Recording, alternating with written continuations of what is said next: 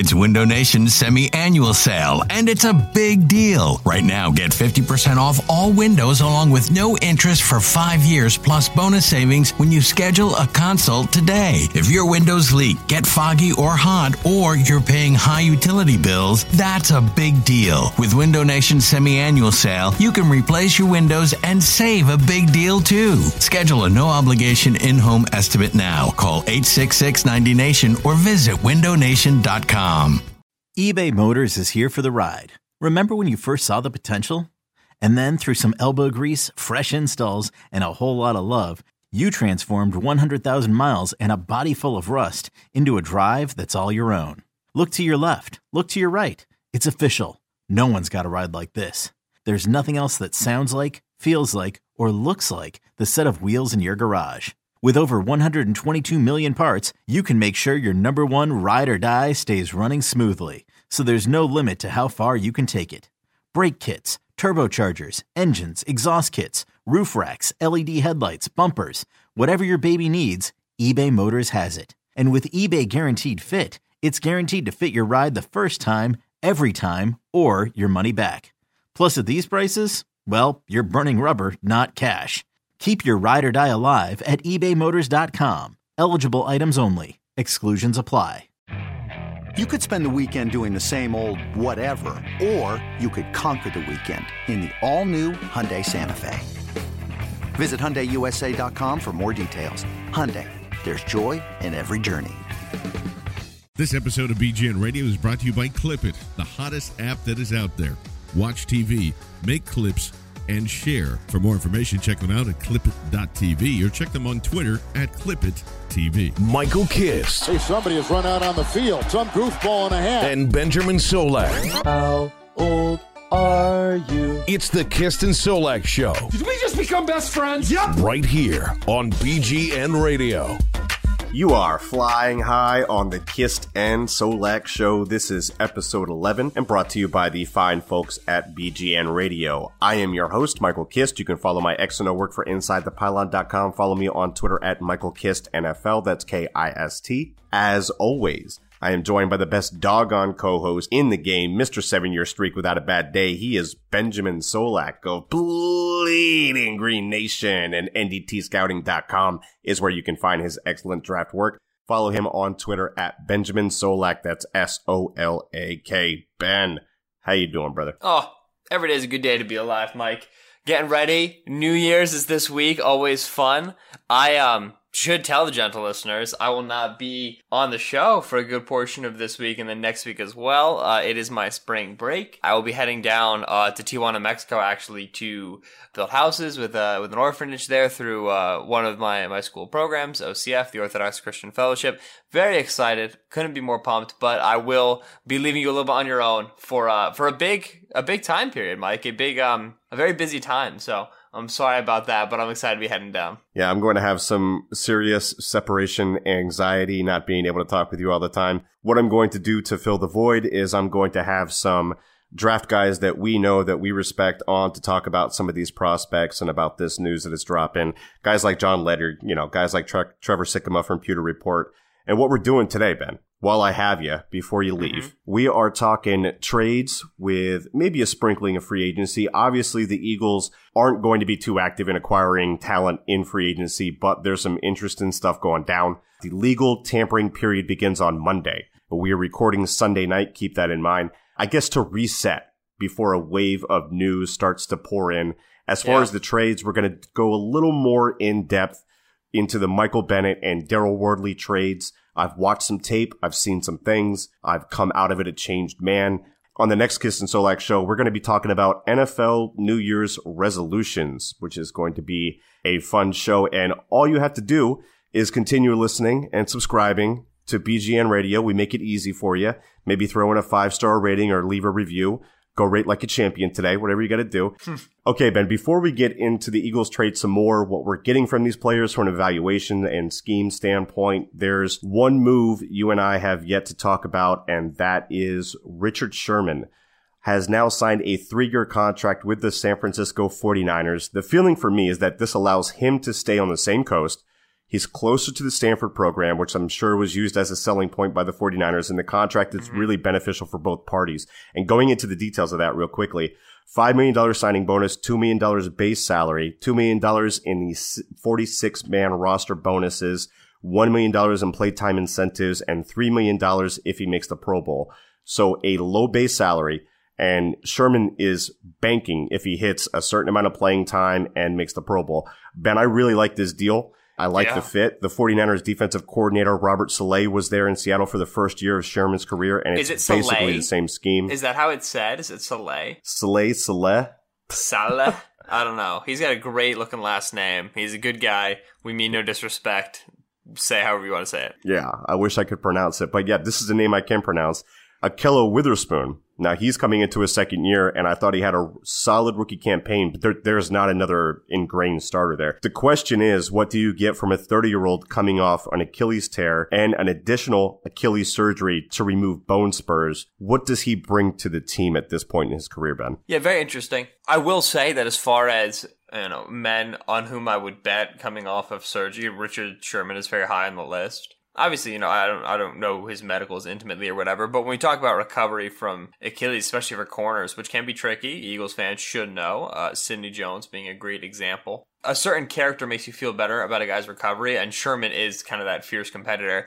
49ers fans should, of course, know that above all others, because him going to the 49ers is hysterical, right? How many different references to the Crabtree tipped play interception did you see during this whole process? There were thousands. And It's amazing. I try to think about that. Like, what if like a hated player from our division rival came over? You know what I mean? Like, this is like Dez Bryant. Yeah, like that's exactly. in that realm. He's a Dez level antagonist. And imagine if Dez was cut by the Cowboys and Eagles were like, hey, you want to sign here? Like, there'd be a part of you that's excited, but then a part of you that feels like you still have to hate him, even though he's in midnight green now, So it's very difficult, and it's very interesting to think about. From an on-field perspective, very curious. I'm happy. The move is a good one for the 49ers. It is a decently sized deal for a almost 30 corner who's coming off of an Achilles injury. I understand that. But at the same time, this is a guy who's a top 5 corner in the league before he went down. A guy who's a top 3 corner in the league at his peak when he's healthiest. And you have a very young corner room. I wonder what the long-term plan was for the Niners. I wonder if they wanted to draft another young guy to go with Ahkello Witherspoon. Because if you remember, at the trade deadline this past year, they moved Rashard Robinson, a streaky, a kind of an up and down sort of a corner, maybe a better fit for the slot, to the Jets, and they released Will Redmond. And so you were at the point where it looked like they were getting rid of their smaller guys and looking for length, right? Obviously bringing Ahkello Witherspoon, 6'3", big wingspan out of Colorado last season. So kind of makes sense and fits that mold. I can't imagine they envisioned Sherman as part of the plan. So the way I look at it, they were clearing up space either for a run in Tremaine Johnson or for a early draft pick. And then Sherman becomes available, and they just struck while the iron was hot. And so I love John Lynch. I'll put it to you that way. John Lynch, GM of the 49ers, is not a traditional GM. He has very little, GMing experience, and it shows up because he makes good moves and is fearless. Because when you have GMing experience, what you do is you pansy around, you don't do anything. Case in point, Howie Roseman, who very unorthodox path to the GM position, is one of the best GMs in the league, right? And so I very much appreciate the newness and the frankness that he brings to the position. John Lynch does. He's made a lot. Garoppolo and Sherman could be 2 of the highest impact moves we see at 2 of the highest impact positions in recent memory. And they're both because Lynch was like, let's do it. Here we go. I'm either going to win or I'm going to get fired. Very, very smart move by the 49ers. One last note before we move on to more Eagles talk. The San Diego Chargers have extended cornerback Casey Hayward. That deal is good for 3 years, $20 million fully guaranteed with a total worth of $36 million. Ben, we have glowed about this dude before. He's a top 5 corner in my eyes. I don't think there's any question about it. And I think, when we played them earlier this year and Casey Hayward pretty much put the clamps on Alshon Jeffrey. And of course, we found out that Alshon Jeffrey had the torn labrum. Yeah, but Alshon was messing with a lot of people with a torn labrum. So, Casey still locked him down. For sure. So Casey is a good one. That's a good deal for the Chargers to keep him at a pretty good price too. Yeah, it's a really cheap deal. Yeah. I would imagine that Casey would would garner more on the free market. I think that with all the corners that have been moving around, the Chargers were very wise to sign him. And yeah, I do think he's a top 5 guy. He's that guy you kind of almost forget to put in your top 5, but then you remember to before you accidentally say the 5th name. But we should talk Eagles corners, because we have not spoken on air, at least, since the Daryl Worley trade, Mike. And I know you got deep into his film for Bleeding Green Nation. That post is up. It is quite good, and I very much recommend it. Mike does a good job profiling what Worley can do, different techniques, different positions, different ways that he can fit onto the roster for Philadelphia. So tell me about Worley, recently acquired corner from the Carolina Panthers. We traded Torrey Smith for him. Tell me what you saw. Right, you're talking about a big, long corner. A guy with, 33-inch arms, 209 pounds, just a big dude, but he's stiff. And he's fine when he's up at the line and he's pressing and he man turns and he stays in phase and all of that's beautiful. He can push people out to the sideline. He can squeeze it, limit that window along the sideline. The problem for him is when he's in off coverage and he has an issue with long speed around a 4.64 at the combine, and it shows up on tape. So he gives a little more cushion than is necessary. Now he's good, very good driving back down to the ball, getting downhill. But as it showed up when I watched, when you get a guy like Ted Ginn, you give him 10-yard off coverage and you're still getting beat over the top because you can't flip your hips and go. It's not great. It's not great. It's not ideal. And he looked a little bit lost in zone 2. His zone turns were bad.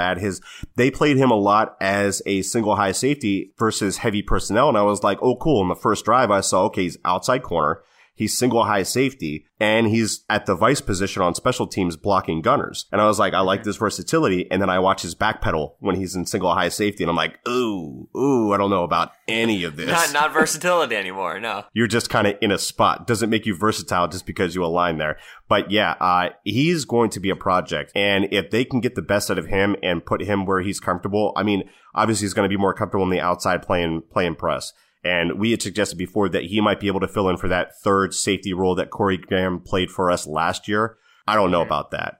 I don't like him in space. I don't like him in off coverage. I don't like him having to turn and run with these guys. I like him coming down as a box safety, maybe covering some tight ends. I think that's something that he can do. He's very good against the run. So a physical guy you like at the line pressing, and then a guy that you like coming downhill in run support. That's something that the Panthers put a big focus on when they select their corners. So I like Worley's potential. He hasn't nearly reached it, and his technique really blocks some of the athleticism that he's showed up sluggish, very, very sluggish on tape.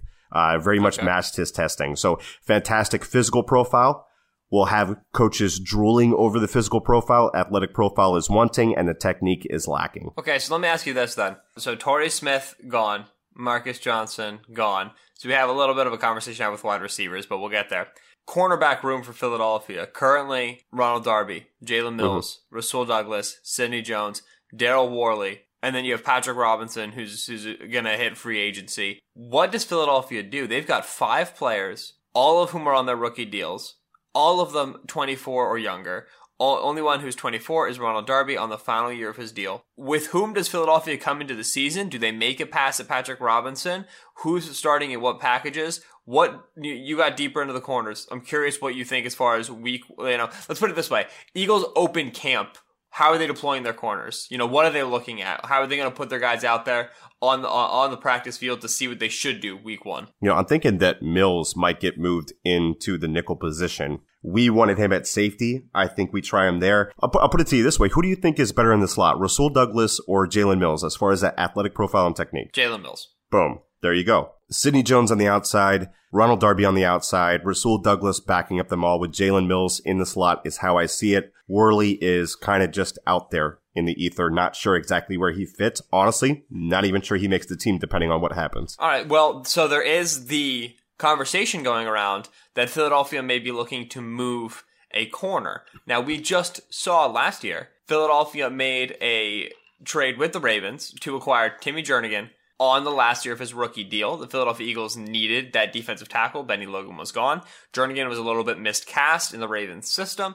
The ability to play him in a more penetrating role helped him a lot, and he signed a big, shiny new contract, right? Right. Darby being also in the rookie year of his deal, or the final year of his rookie deal, potentially a guy the Eagles don't keep long term, because right now you've got 3 corners in Rasul Douglas, Sidney Jones, and Jalen Mills.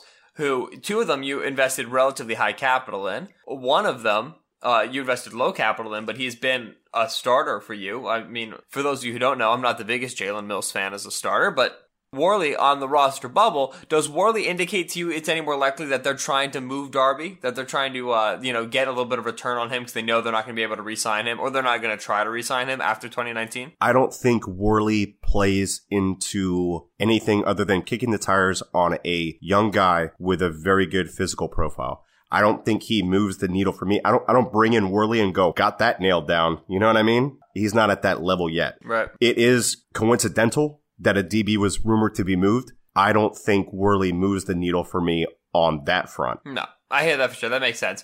And I don't know about you. My presumption with this trade was Carolina wanted Torrey because Carolina desperately needs receivers. And then they're looking, I think, to replicate what they had with Ted Ginn, which they're doing at a much higher price for worse play, in my opinion, but whatever. Maybe if they just kept Ted Ginn, they wouldn't have to come to us hat in hand. Exactly. Right. And so I think that it was pretty known that Philadelphia was likely going to cut Smith. I think that Carolina called Philadelphia to try to get ahead on that sweepstakes. Because the bidding war for Torrey Smith was going to be hot, man. Dude, I don't know. Okay, I'm just this ridiculous. The Panthers screwed that up to me. So I see what you're saying. Okay, yeah. No. Exactly. That's what we were trying to dance around. Let's just call it like we see it. What were the Panthers thinking? We're going to cut him. What are you doing? Yeah. The annoying thing about this is I'm very glad we got something in return for Torrey Smith. Anything in return for Torrey Smith is good. The thing is, because Torrey was traded and not cut, we don't get the $5 million in cap relief before the league year starts because the trade doesn't happen until the league year starts. Dale Worley better freaking make the roster because the Eagles have a good amount of reasonable, perfectly fine, accomplishable cap finagling to do. It's just now the margin for error is smaller. When you consider the additional money brought on by the Michael Bennett trade, and then the money consequently lost in the Torrey Smith trade, the cap space created, Philadelphia essentially across these 2 trades used $750K. All right, which is peanuts. So they've still got to clear just under 10 mil in cap space before the league year begins. Cutting Vinny Curry and Brent Selleck will clear about 8 million of that, which those 2 are probably the easiest cuts. I think that maybe Philadelphia was looking to trade Curry, but once you trade Smith, you can't trade Curry because you can't be trading all these players and not be getting any cap relief before Wednesday, the 14th. So you would imagine Curry and Selleck both get cut. I would anticipate that happens today on Monday. If you're listening to this when it comes out, I would anticipate they do that early, give them a couple of days in the tampering period to talk to teams. And then $2 million left. Not difficult to open up that $2 million immediately in a contract restructure. You can also look at guys like Chris Maragos, who, sorry, Mike, if all of you who don't know, don't get to look at Mike's beautiful face every day. Chris Maragos looks exactly like him. And Mike could sneak onto the field, put on a 42 jersey, and nobody would notice until he tried to run a play or a punt or something and die. But he can pull it off. Which is why he needs to be on the roster. Right, yeah. So Maragos, the Eagles need to get younger at safety. Maragos is their oldest investment at safety, and he is primarily a special teamer. It may be time to move on from him, and he could get you closer to the $2 million. We constantly talk about, and the Eagles can just restructure to immediately open cap space, and they can. And the cap isn't a problem because the Eagles are within $10 million, and they could certainly restructure their 3 biggest contracts and open up $10 million tomorrow. The thing about restructuring, and the reason why not every single team does it every single year to open up all the cap space they want, is because you're kicking the can down the road, and as you kick the can down the road, it gets bigger. Right? Obviously, the cap also inflates, but, what'll happen very often is you'll be able to take, roster bonuses, a portion of a player's contract and say, listen, we will fully guarantee this, all right? You don't have to be on the roster in 2019 anymore. We're just going to give it to you. The thing is, we're going to give it to you later and not now. You're going to get it, but we're going to open up the cap immediately here and push the guaranteed money further down the road. Players like it because they get more guaranteed money. They don't have to worry about injury and so on and so forth, but it's rough for teams because your cap space gets worse down in the future. Antonio Brown just did this for the Steelers to help franchise Le'Veon Bell. One of the reasons that the Steelers can do this is because they do not envision shelling out a big quarterback contract anytime soon because Ben Roethlisberger is going to retire and they're going to bring in a rookie. The Eagles have the inevitable $40 million contract of Carson Wentz hanging over their heads in 2020. So they can't do much kicking down the road. So when we talk about restructures, it's not fairy godmother Cinderella. It's just that's an important note as far as, looking at the cap. So expect Curry gone, Selleck gone. A Foles trade will obviously help them create a little bit of wiggle room for free agency, but it wouldn't help alleviate cap today. And then potentially Maragos, Smallwood, Chance Warmack. These are guys that you could see just open up a little bit of extra breathing room as well. And another factor in that, let's dig into the Michael Bennett situation that's playing a part in our defensive end situation. I've got some interesting notes on it after having dug into his film, and I'll have a scouting report up on Bleeding Green Nation soon. Keep an eye out for that, just like I had for Daryl Worley. I plan on doing this for everyone that joins the Eagles. Howie Roseman is going to absolutely murder me, I have a feeling, with all of his wheeling and dealing. Ben, one thing that is going to fuel some of the Brandon Graham trade talk even more is the fact that Bennett spent 85% of his snaps lining up over the right tackle, which is where Graham spends 88% of his time. And there is context needed for that. Those percentages come from Pro Football Focus, and I asked Mike Renner from PFF to clarify what they consider an inside pass rush as opposed to an outside pass rush, because he only had like 11 pass rush snaps to be inside. And what I got out of that was, if he's kicked inside, Michael Bennett that is, and he is shaded on the inside shoulder of a tackle, even if Michael Bennett has a guy to the left of him on the edge, as long as he's shaded on that tackle, they count that as an outside rush. So a lot of his rushes still came from the inside. He was just shaded in that, just off of that B gap to the left of that. Ben, I can see kicking him in a lot, just like we do with Graham. And while we were 30th in the league in utilizing stunts as far as frequency last year, only using them on 19% of rushes, that's Bennett's specialty. And it's interesting because Eric Turner of Cover One reminded me that Jim Schwartz, when he was with the Bills, let their rushers freelance a bit. And they got to choose when they wanted to stunt inside on a rush. So sometimes they would come a little bit later on in the rush. So Ben, now that we are some time from the initial shock of bringing in Bennett, what's been dancing around your head regarding this trade, some of the implications, how we can use them? Are you having dreams of the radar package where everyone stands up at the line and moves around and no one knows where's coming from who? You know what I mean? Like, what's going on in that brain of yours? Listen, the last time I played Madden, because I'm not a really big video games guy and I'm not very good at it, but the Eagles had this defensive package that was 1-5-5, so one nose. It's psycho. But then you just had like 5 stand-up guys, and I just ran that, blitzed out of that, and nobody knew what was happening, and that's how I ran my defense. So I'm very down with that.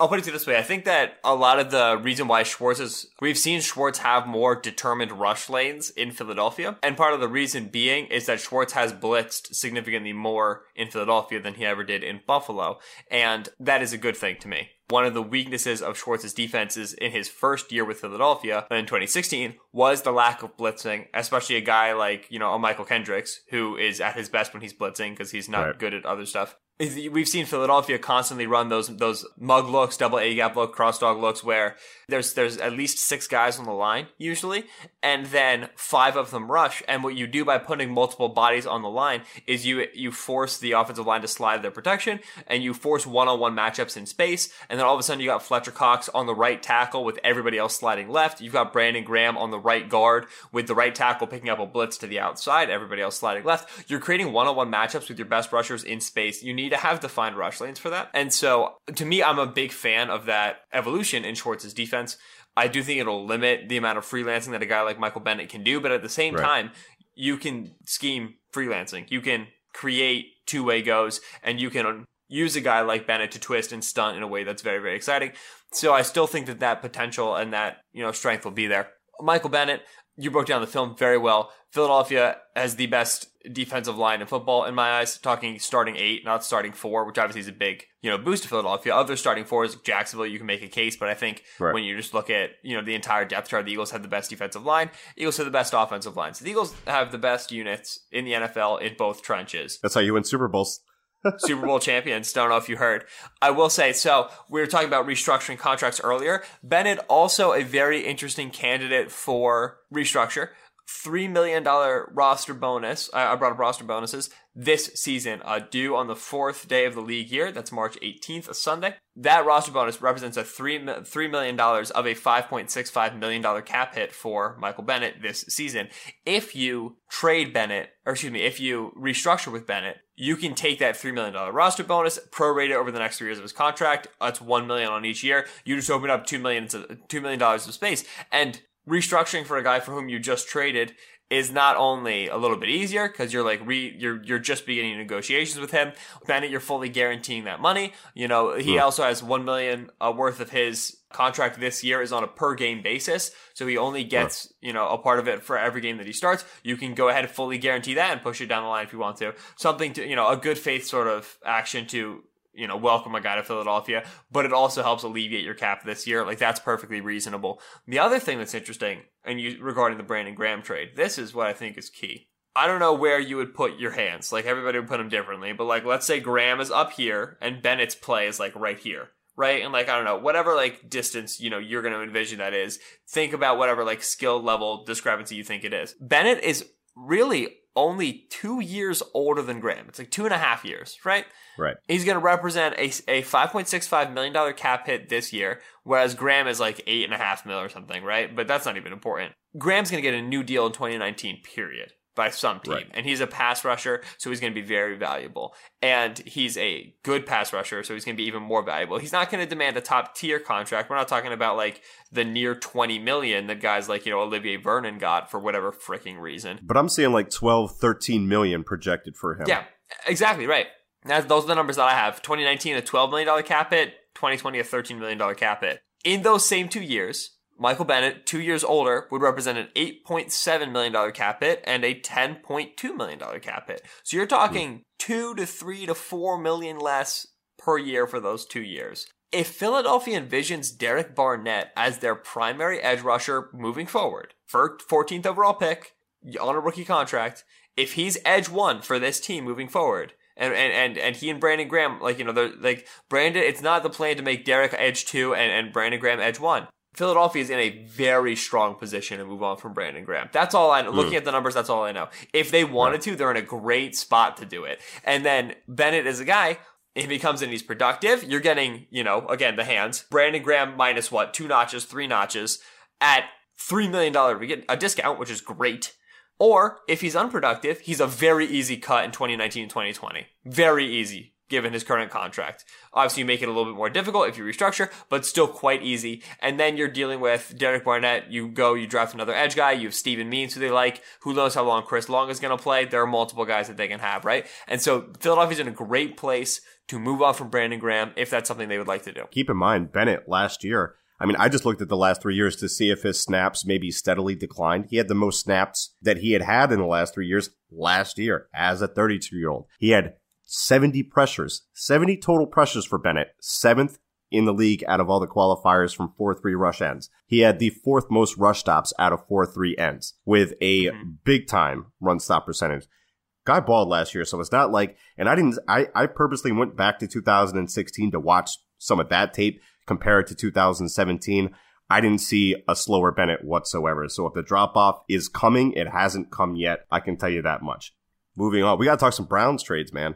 We got to talk some sexy Browns trades because my closet franchise. Have I told the BGN listeners? Okay, so I had a giant man crush on Sashi Brown. And by had a giant man crush, I mean still currently harbor a giant man crush on Sashi Brown. And here's the thing.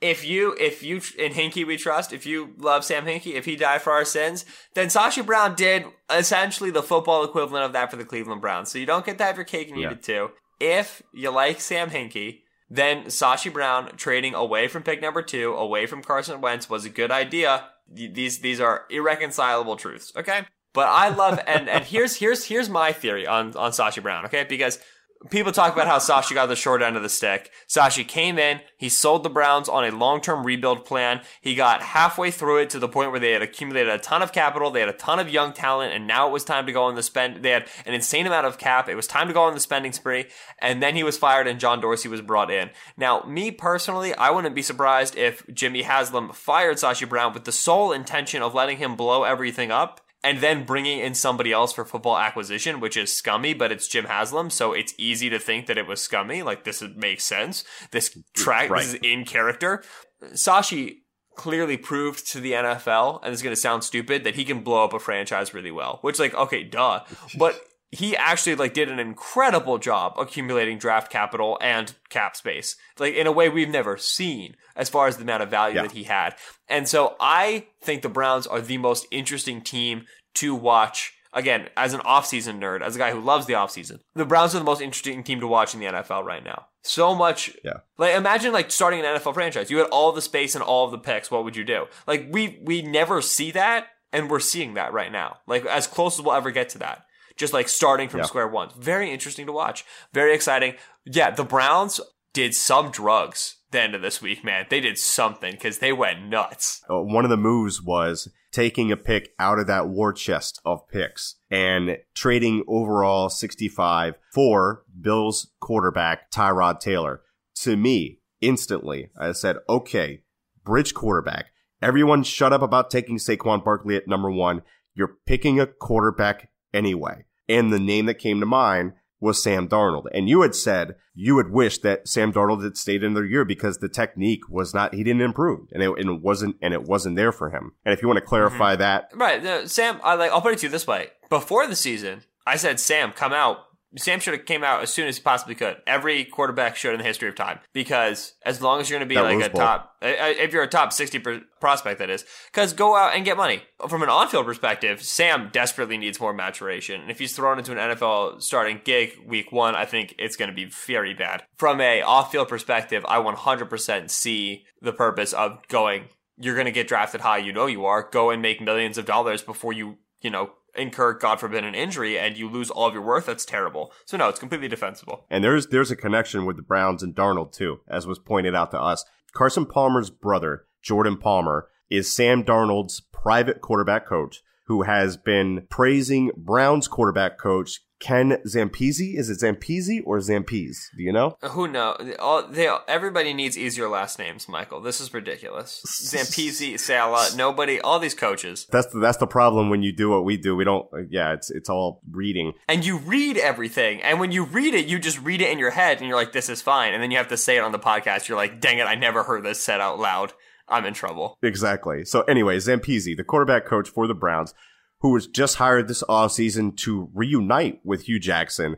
Zampese was promoted to the Bengals OC after Hugh left. That's their connection. And then he was fired by head coach Marvin Lewis after just 2 games after the Bengals scored 0 touchdowns, despite Zampese having been with the team since 2003, which is savage. Oof. That's something. That's what we call a short ripcord there, Mike. Well, when you're on the hot seat like Marvin Lewis is all the time, sometimes you got to make those moves. You got to throw people under the bus. Marvin Lewis is the greatest story of perseverance in our generation. I've often said this, and I actually have often said this.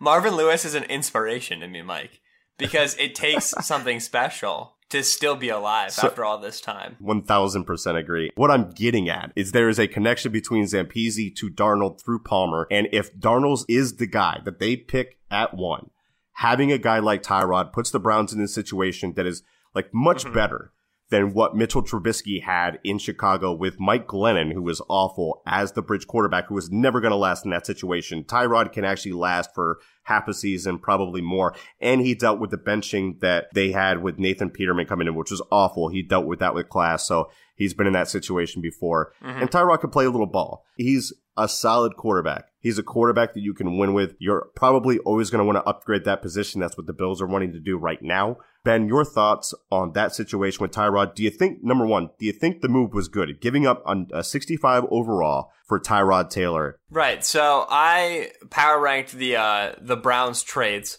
and the Taylor trade came in 3rd out of the 4 trades, right underneath neutral for me, like 1 step down. And it solely is, I think 65 is a little bit of a pretty penny to pay for a bridge quarterback. I think you could have found yourself notably worse, but still acceptable bridge quarterback on the free agency market for not a lot of money, and you already had a ton of money. And with 65 overall, like Alvin Kamara was drafted, 67 last year? You know what I mean? Like, you can get a good player. But here's the thing. People got to keep their jobs, right? Hugh Jackson knows if he doesn't win this year, that you try to get the best bridge quarterback you can just to kind of save your bacon because you might not get much longer. Do you think that had anything to play with them giving up that high pick for Taylor instead of maybe going after a guy like Keenum or something like that? I mean, yes. And I'll put it to you this way. I think that bringing in a guy I think Tyrod Taylor is the ideal bridge quarterback. I think that right. Mike Glennon was brought in to be a bridge, right? But then it turned out that Mike Glennon didn't play very well. Tyrod is such a low variance, steady, risk averse player that he's very easy to have in there as a bridge quarterback. You know what I mean? Because, sure, he's not going to blow you away, but he's not going to lose you games.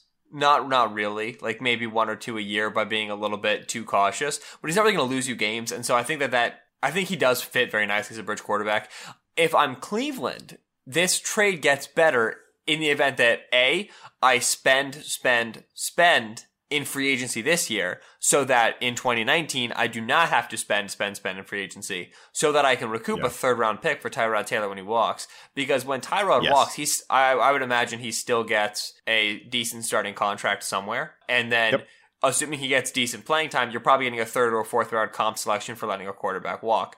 But they have to make sure that they spend in free agency now, because if they bring in too many free agents in 2019, that pick never processes, right? So that'll make a little bit more sense to me. So I like that one. My favorite trade for the Browns was certainly moving DeShone Kizer and getting Demarius Randall back, because firstly, I like DeShone Kizer and I want him out of the festering fen that is Cleveland. Yes.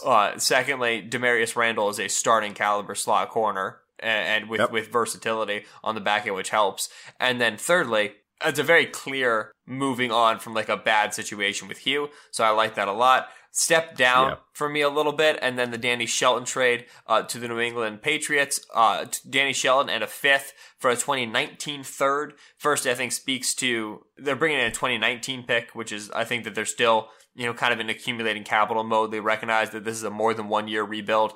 There's Danny Shelton is a good player for what he is, but his position is just a low impact position in the NFL generally. He is a space eating zero tech. Bo Allen is a space-eating zero tech. Eagles drafted him in the 7th round. He played fine for them for 5 years, right? Like, you don't...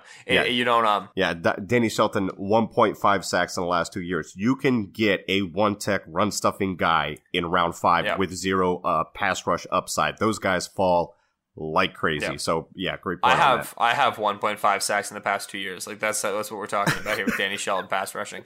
So getting a 2019 third is great for him. I'm sure he's going to be very valuable in New England. He's going to be used well. They use it on multiple fronts. So he's going to be valuable, but a 3rd round pick is a great return for him. The worst trade was the Jarvis Landry trade, which is a classic example of, okay, this player is good, and I have a ton of cap room, so I might as well move for him, right? Which, like, any team trading for Vinny Curry would have done that, because Vinny Curry's not worth this contract. But, okay, I'm not going to use this cap anyway. I have to hit the cash spending floor, so I'm just going to bring in an edge rusher who's a good player, and he's going to play for me, and I'm going to pay him too much, but it's fine because I can, right? Cleveland can pay Jarvis Landry, whatever it is, like $15 million or $14, whatever he's making on the franchise tag, because they have $130 million in cap space or something ridiculously stupid like that, right? Yeah. The fact that it was only a 4th and a 7th that they moved is good. 2 day 3 picks is better. I was worried that a 3rd was going to be involved. If a 3rd was going to be involved, I was going to go postal. But still, the Landry trade, we'll see. I'll put it to you this way. It becomes more and more valuable for every inch that Landry gets them closer to acquiring Odell in free agency. If they brought in Landry just to bring in Odell, it's the greatest move of all time. And I legit think that has a factor. It absolutely does. Yeah. Landry's going to be a huge drawing point for Odell when he hits free agency, because the Giants won't re-sign him because they're dumb. So those are my 4 trades for the Browns ranked. Man, it was fun to watch the Browns get lively. It was a good time. It's going to take Landry like 10 catches to get that inch, Ben. Haha, good one, Mike. So we covered all the trades. We went through everything. We talked some Eagles. Ben, what else do we have for the gentle listeners? Howdy, gentle listeners. Thank you so much for stopping by to the Kist and Solak show. As always, we appreciate you listening. I've been Benjamin Solak on Twitter at Benjamin Solak. That's SOLAK. He's been Michael Kist on Twitter at Michael Kist NFL. That's KIST. As we said at the beginning of the show, Mike will be bringing on a slew of guests for you guys in my absence over the end of this week and the rest of next week as I'm away out in Mexico. Very excited about that, giving you guys different perspectives, bringing in different faces from around the league, new images, new angles. All of it is wonderful stuff. I will say, please do stick to our social medias. Make sure Twitter, following at BGN_radio, and listening to the upcoming shows, because we will have a new announcement for you, something for our Patreon subscribers, which is pretty exciting, hopefully out in the beginning of this week. As Mike said, be excited for the 314 episode. That is the new year, the only new year that I recognize, Michael. And so we'll be making our New Year's resolutions for the 2018-2019 league year, and certainly staying up to date and probably doing a little bit of emergency reaction on the inevitable moves that await us this week. Always a very exciting week. Very excited to be doing this with you. It's going to be a good one. We all we got. We all we need. Fly, Eagles, fly.